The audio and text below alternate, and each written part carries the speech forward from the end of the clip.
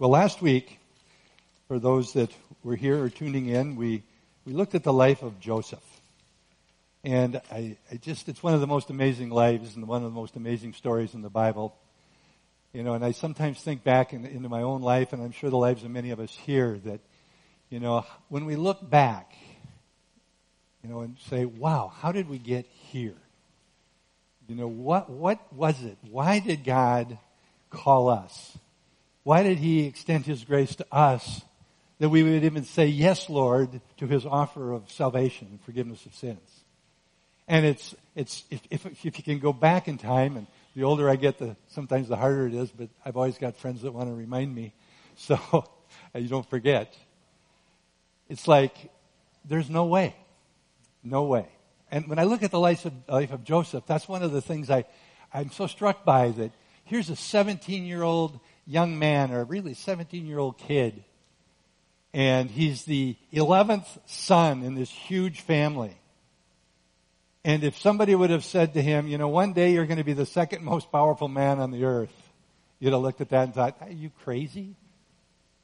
God gave him a dream. God spoke to him through a dream. He chose to speak to him through a dream. And for those that are wondering, God still does do that today. But He spoke to him through a dream, and he didn't really get it. He probably didn't handle it as best he could. But God was faithful all the way through his life. You know, this process of preparation, really. And we all go through preparation. No matter what our call is, what our destiny is. You know, I mentioned last week, sometimes we think if we're walking out our calling, if we're walking towards our destiny, doing all that we can really in the natural, things happen. Bad things happen. Difficult things happen. Circumstances happen. But God's faithful.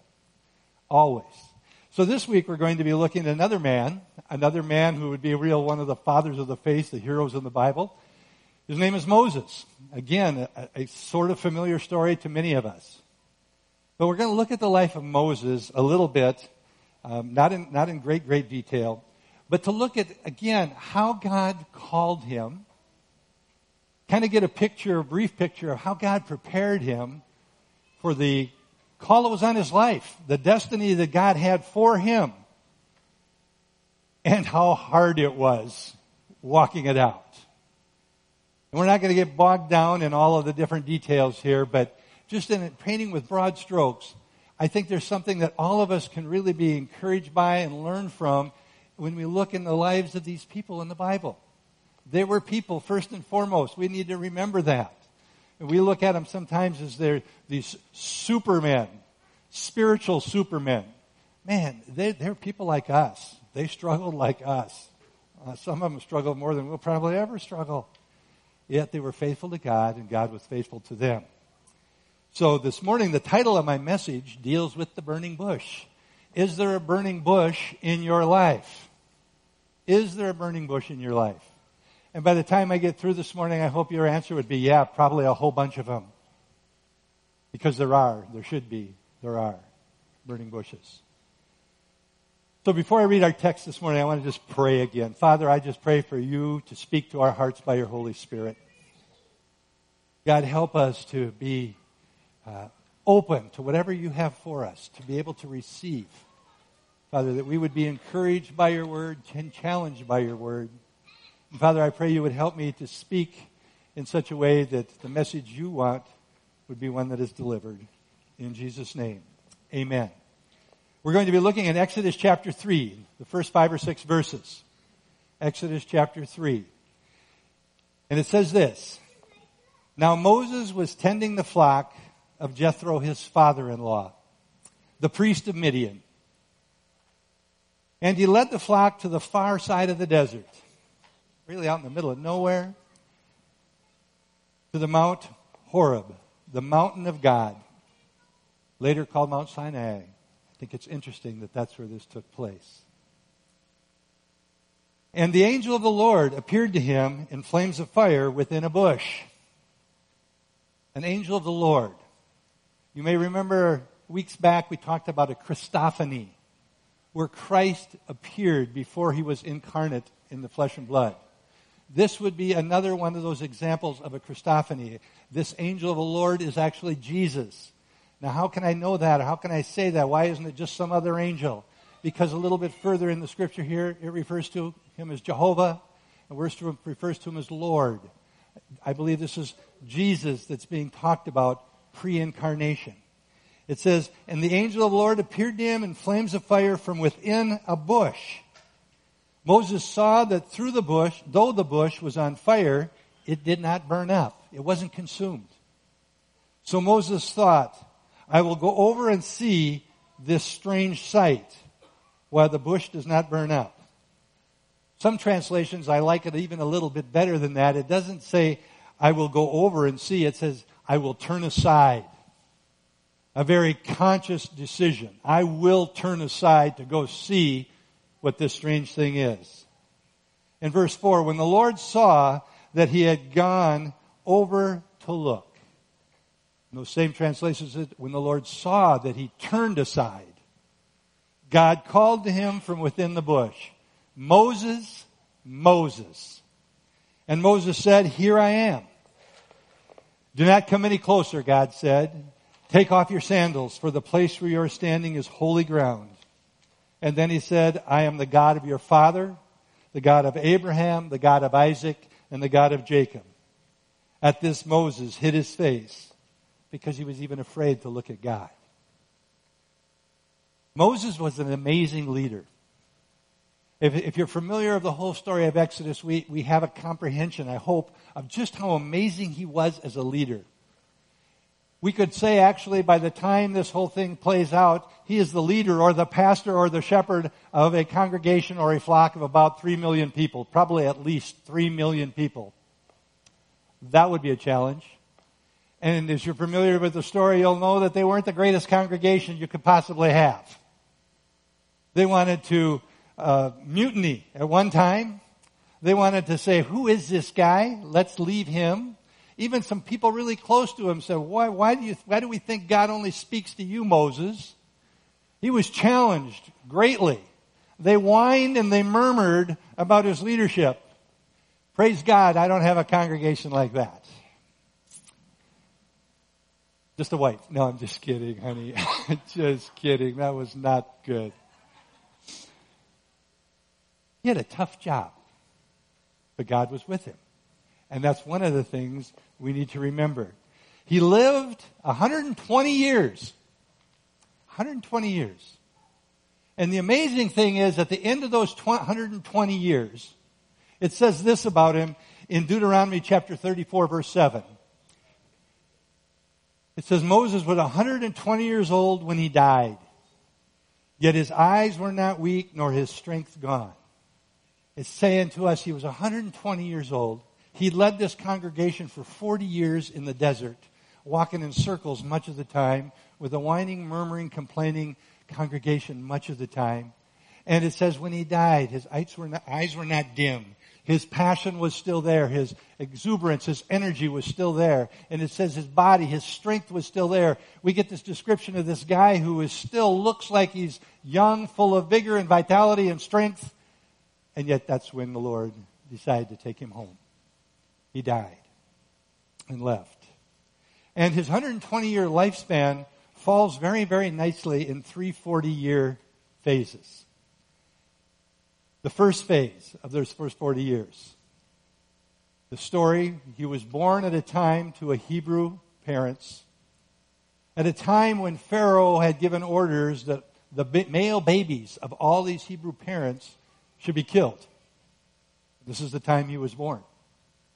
And his mother, not wanting to kill or have her son killed, put him in a little basket that floated and put him in the river. And as God would have it, Pharaoh's daughter came down to the river and found this basket with this little boy in it. And this little boy then was eventually adopted into the family of Pharaoh. For 40 years, he was raised in the household of Pharaoh. For 40 years, he was becoming a somebody. I mean, he was becoming a real somebody. He had the best teachers, the best educators, the best philosophers that all of Egypt had as his instructors. He had the finest foods. He was a man of authority and power. He was actually in the lineage, because of his adoption, of Pharaoh himself. For 40 years, this little Hebrew baby who was put in a basket was becoming somebody. In Acts 7, verse 22, when Stephen is defending his faith, he said these words about Moses. Moses was educated in all the wisdom of the Egyptians and was powerful in speech and in action. He was a real somebody. So many of us spend our lives trying to become a somebody. Moses was a somebody. And then one day, he was out walking amongst the people, the slaves, his fellow Hebrews. And you know the story, most of us. An Egyptian was beating one of his Hebrew brothers, so to speak, and he killed the Egyptian. And the next day he went out and he's coming across a couple more Hebrews, and they make a comment, "Oh, if we don't do it right, are you going to kill us like you did the Egyptian yesterday?" And he realized that the secret was going to get out. And he knew if the secret got out, he was in trouble, so he fled Egypt. This somebody who had been raised for 40 years in the household of Pharaoh fled to the far side of the desert, it says. He fled to Midian, the far side of the desert. I think a way of saying he went as far away as he could go. He left it all behind.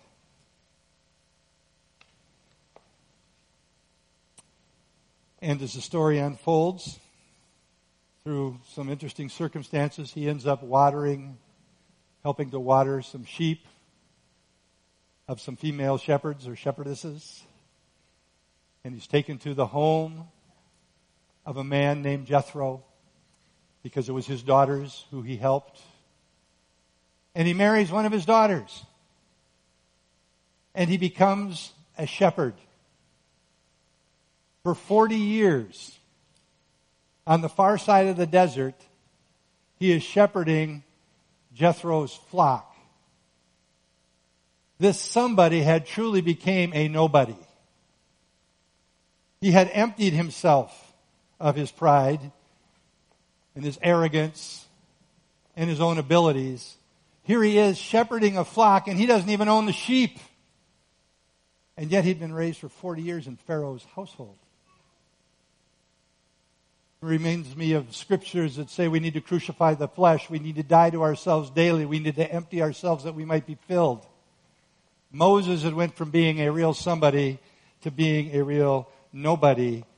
And in Genesis chapter 46, you may remember this from some of our studies in the past couple of months. It says in verse 33, and this is when Joseph is giving instructions to his brothers as how to address Pharaoh so they get favor and get sent to Goshen, the prime land in all of Egypt. He says to his brothers, he says, when Pharaoh calls you in and asks you, what is your occupations? You should answer, your servants have tended livestock from our boyhood on, just as our fathers did. And then we will be allowed to settle in the region of Goshen.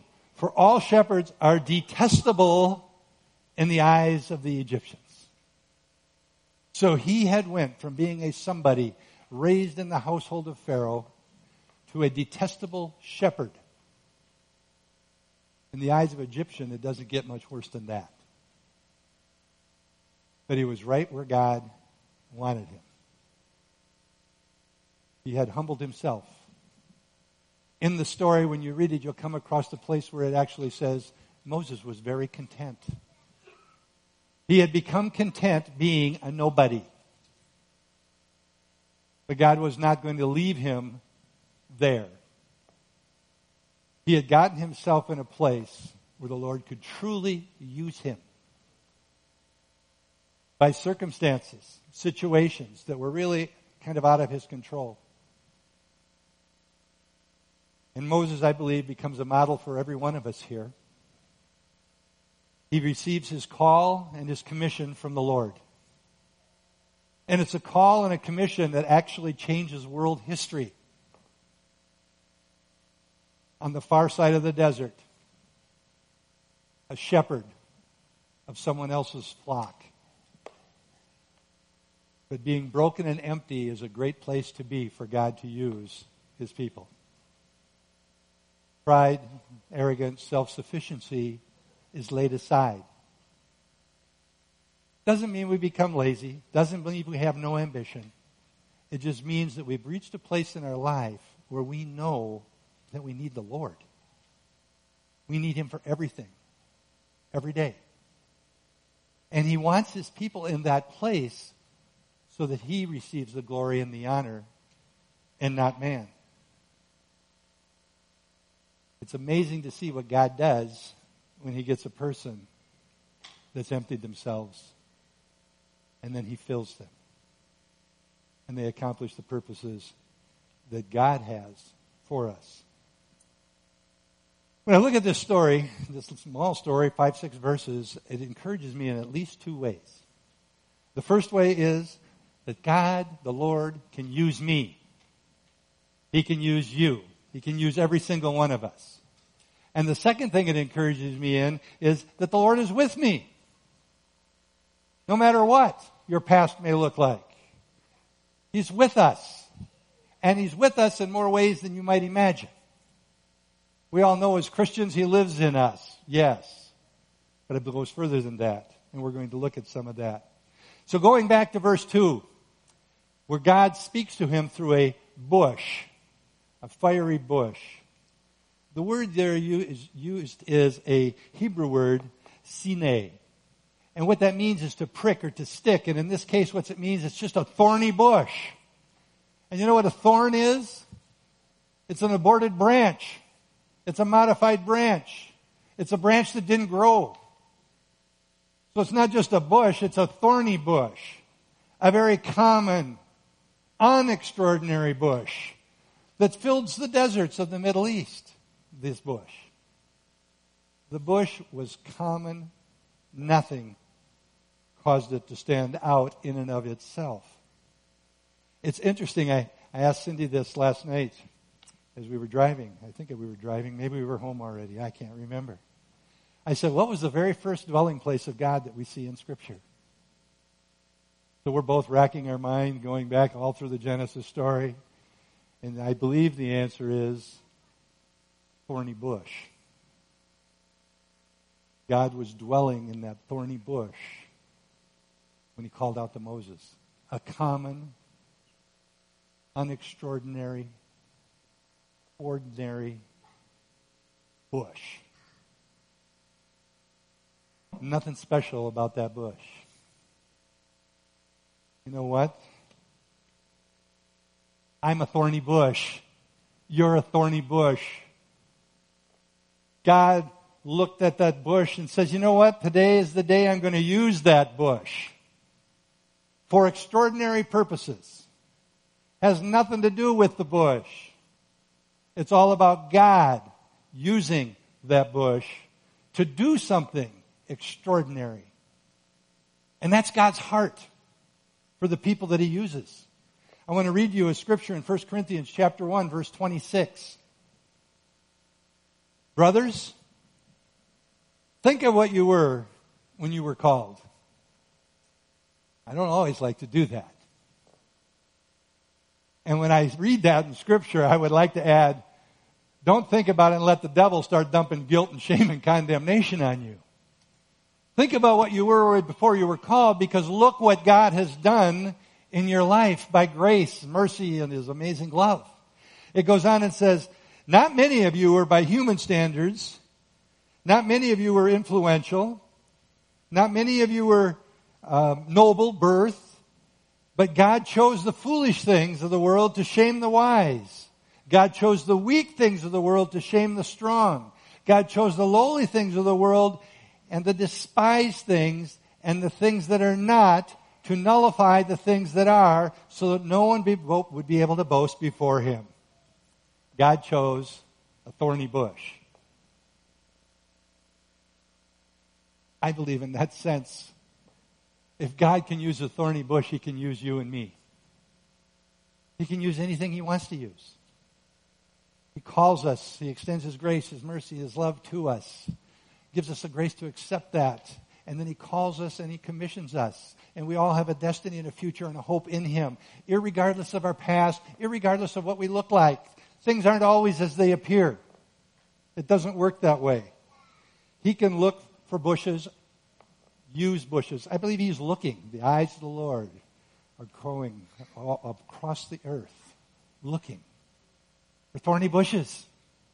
People like us. The reality is, it's not what I can do for God, right? We think that way too often. It kind of has crept into our theology in a way. Now, some of you are in here old enough to remember this, and some of you actually were taught this in history class. But remember when President John F. Kennedy said those words, "Ask not, but you can do what?" How's it go? Anybody know it? Yes. Ask not what your country can do for you, but what you can do for your country. Right? It sounds good in that sense, in that particular context. But it's bad theology if we bring it into our theology. It's not, what can I do for God? It's what can God do through us? What can he do through us? It's all part of that works theology that has crept into so much of the church. That we think that we've got to do things to earn his approval, to earn his favor. All we got to do is be available, humble, broken, surrendered to him, so that he gets the glory and the honor when he works through us. Remember, as we go through this, the bush wasn't really burning. The bush was common and insignificant. The fire, the angel of the Lord, is what was unique and important. The encouragement I get, that first aspect of it, is that God can use me and he can use you. The second is this: God is with me. Oh, how often we feel like God's nowhere to be seen, nowhere to be heard. He's not there. We feel so alone and forsaken. And of course, the enemy wants us to feel just that way. He wants to steal our faith. He wants to steal our effectiveness in the way that God works through us. But if we go back to verse 4, where it says these words: when the Lord saw that he had gone over to look, God called to him from within the bush, "Moses, Moses." What that says to me is, he was on the far side of the desert and God was with him. And the first two words he says are his name. Moses, Moses. And as we go through the Old Testament and into the New Testament, we see times when God calls people and he says their name twice. Michael, Michael. Something's coming that's really important. He says Moses, Moses. He said Samuel, Samuel. He said Simon Peter, Simon, Simon. He said Saul, Saul, why do you persecute me? When you hear your name twice, God knows you, he's with you, and he's going to say something pretty important. And the first words he hears are Moses, Moses. His name, it's personal.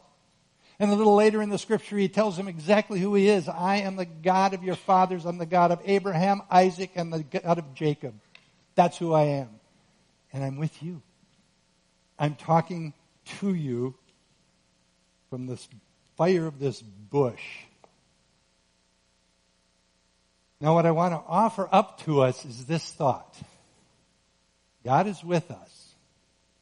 But he's also oftentimes with us in ways that I think we miss completely. As I said earlier, and I'm not going to spend a lot of time on this aspect of it, but as a believer we understand and know, I hope, that God is with me because he lives inside of me. You and I are the temple of the Holy Spirit. He never leaves us. He never forsakes us. He's never going to abandon us. He's with us. Okay? But I believe there's another aspect to this that we need to really remind ourselves of and pay attention to. God is with us oftentimes in the person sitting right next to you. He's with us in your spouse. He's with us in your boss. He's with us in your subordinates. He's with us in our children. And we miss it because they are common. They are ordinary. We're not looking for something dramatic and special like a fire in a bush. And God speaks to us through those ordinary people. But we miss it completely because all we see is the ordinary, the outward. And God may be just speaking to you and me through that person because God's with us. And He'll speak through a bush. And He'll speak through your spouse or anybody else that He wants to bring across our path. Verse 2 said, the Lord appeared to him in flames of fire from in the bush. The fire was in the bush. And that same fire is in every single believer, right? If they're a believer, the Holy Spirit's in them. The fire's in them. You know, it's pretty easy to say, you know what? My husband, he's not on fire for the Lord. God's not going to speak to me through him.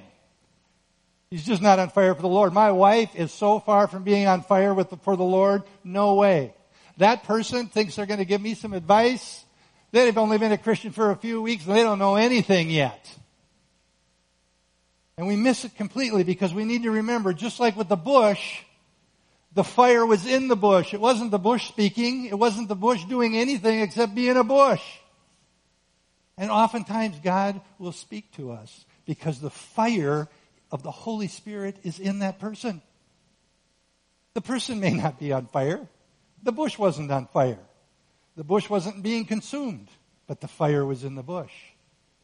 And the fire is in every single believer. And we don't know how God's going to speak from that fire in that ordinary bush. We miss it completely. We need to remind ourselves that, you know what, people aren't always as they seem. Now, I'm going to just share a couple of examples that I know I've shared in the many years I've been pastoring here, but they so impacted me at that time. We're ordinary people. We're strange people. We were getting ready to go on a mission trip to Russia, a small group of us, many, many years ago. And lo and behold, we were in our old building, and those of you that know what that means, it was a little building. And this guy walks in. He's got long hair. He's got a leather headband around his head. He's dressed a little bit strange. We've never seen him before. And he comes in and sits down in the back of the church. Well, all right, it's a visitor. He's breathing. That's a good thing. So he's here. Then we go to talk to him, and he's kind of a unique character, to say the least. I mean, he and I had a little conversation, and I'm like, oh my goodness, I don't know about this guy. And then he left the church. When the church was over, he got in his car and drove away. We didn't know where he was headed. We knew he came from Marshall. That's all we knew. And I don't remember where I went, but I wasn't home after church. Cindy was home. And all of a sudden she hears this knock on the door. She goes to the door, and here's this strange dude with the leather headband around his long hair standing there looking at her. And he says, I got a word from the Lord for your husband and the group that's going on a mission trip to Russia. And his word was simple. They aren't coming back the way they think they are. So I got home and she told me this, and I thought, what in the world? This nut drove all the way back. He was headed to New Ulm. And he turned around, drove back for this word. I guess the good news is it sounds like we're coming home. That was good, but not like we were. I did respect the word enough that I shared with the leader, Mike Karnasak was his name. I shared with Mike, I said, this happened. It's so weird. Maybe it's true. I told him what had been said. And we pretty well forgot about it. We went into a city called Radushny, Siberia. And we're ministering there. It was exciting getting there. Things were awfully goofy. And we went to the airport to fly home. And our little interpreter, I shouldn't say little, he was a 19-year-old kid, 19-year-old guy. And he comes running out of the airport and he's going, plane go boom. And we're like, what? What he really was trying to say is there is no plane. You got tickets for a plane that doesn't exist, for a flight that doesn't exist, to a city that this airport has never had a plane fly to ever. Novosibirsk. Well, guess what came to my mind right away? You aren't getting home the way you think you're getting home. Another trip, it happened in Russia. Elaine Swift was with us. Elaine's not here this morning, but Elaine was with us. Known Elaine for years and years and years. Very familiar. Very ordinary. Just like you and me looking at each other. And we're going to go to a church in a city called Nizhnevartovsk. And she says, Mike, the Lord told me you better be ready because you're going to preach. I told Mike, again, he was the leader of the group. I said, yeah, right. You're going to preach. I blew it off completely. We got lost on the way to this church. We finally get there. It's late. They've been worshiping for who knows how long. We walk in the door and he introduces me and he asks, where's the pastor? And they said, he's the pastor. He says, good, you speak now. God, had I wish I'd listened to the ordinary bush. What a little preparation would have done for me at that time. We were going to build this church building. We were looking for land. Many of you have heard this story too. We actually bought some land on the other side of town. And we thought that was where we're supposed to be. And then Bob Nordine. Bob Nordine's not here today. Common man. Ordinary man. He says, guys, the Lord showed me a picture of our property. And it didn't look anything like the property we bought. We just kind of ignored it. Lo and behold, there were some problems with the property we bought. We bought this property.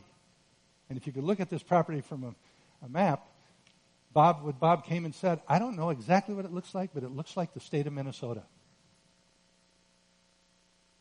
Looks like the state of Minnesota.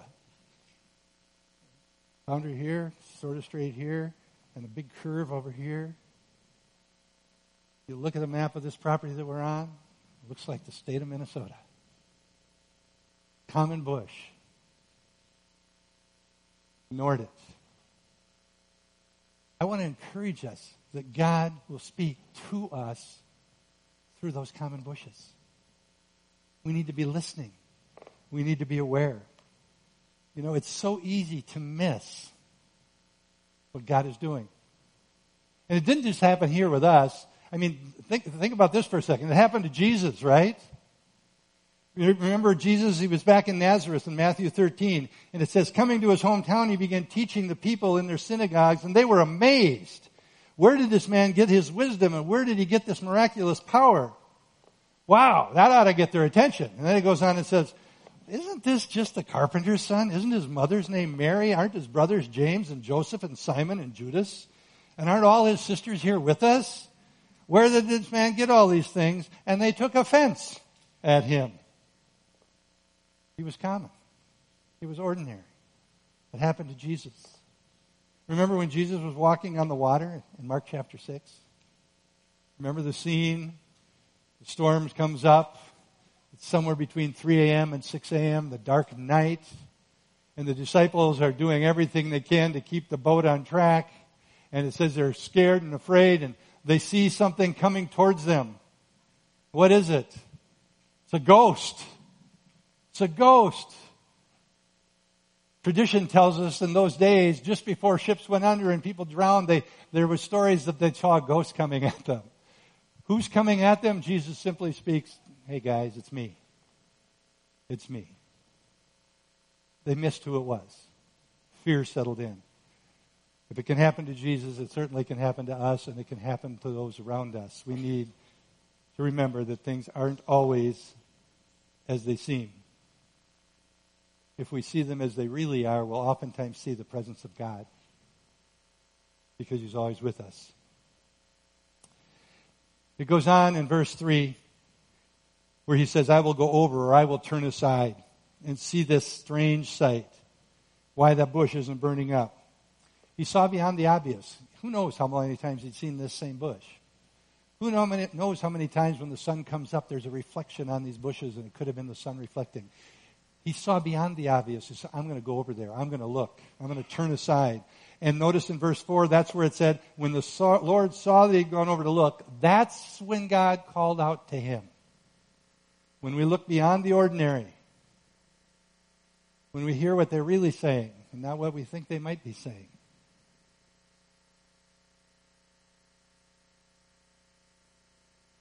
It's when he went over there that God gave him the message that changed human history. In those last 40 years of his life, God used Moses, worked through Moses, who had been somebody who became a nobody to become the guy that would deliver his people. Because he looked beyond the obvious. You've probably seen this illustration before, but so often we could break Christians actually into two groups of people. There's 7 letters. Go ahead and put this word up there, this letter's up there on the screen if you can. Nowhere, right? You've all seen this? Two groups of people look at that two different ways simply because of where they break the words, separate the letters. Many times Christians are complaining that he's nowhere. They break it between the O and the W. God's nowhere. He's not here. He's not hearing me. He's not moving in my life. He's not speaking to us. He's not speaking to me. God is nowhere.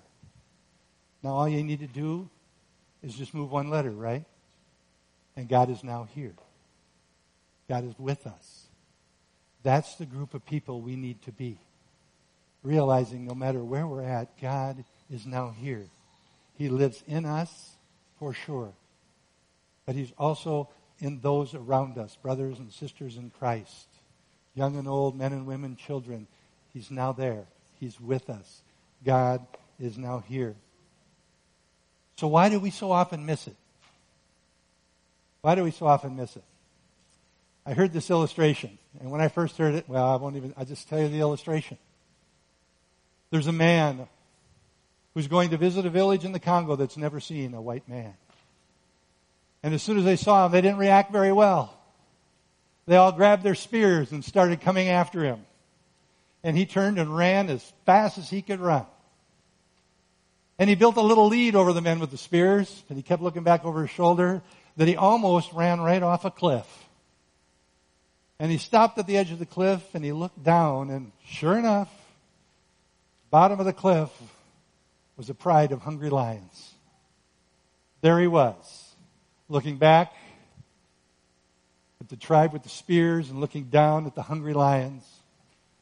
And finally he jumps, and he grabs a vine about halfway down. And there he is. And while he's hanging on that vine, he notices there's a great big red ripe fruit on that vine. And he stops and eats, and it's the most delicious, flavorful fruit he's ever experienced. That's how I looked when I first heard this illustration. Where's that going? Here's where it's going. We're going to leave him hanging there. But so many of us are so busy running from things that we're afraid of or things in our past. We're so busy running from those things that we're afraid of, and we're running to things that are the unknown that we're equally as afraid of. And we need to realize in the present, God is with us. God is with us. We need to take the time to enjoy the fruit of His presence and quit running so fast away from the things in our past that scare us and running towards things equally as afraid because we don't know what's coming. God's with us. He'll speak to us. Let's close in prayer. Lord, we are so blessed to know You as our Father and know that our body is the temple of the Holy Spirit, that You live and dwell in each one of us, Lord, but You are also in the temple of all of those people You put around us, believers who have the same Holy Spirit, whether young or old, adults, children, that You are with us and You will speak to us through anything or anybody that You choose to use. Father, I pray that You would help us to not run from our past and be afraid of our future, but take the time to see what's around us as it really is. To see other people around us as they really are. Knowing that You use the humble things to bring glory and honor to Yourself. God, that we can put our confidence, our hope, our trust in you, knowing that you will never leave us nor forsake us, that we all have a destiny, and that you will guide us as we walk by faith each step of the way. Help us to hear your voice, that we bring glory and honor to you. In Jesus' name, amen.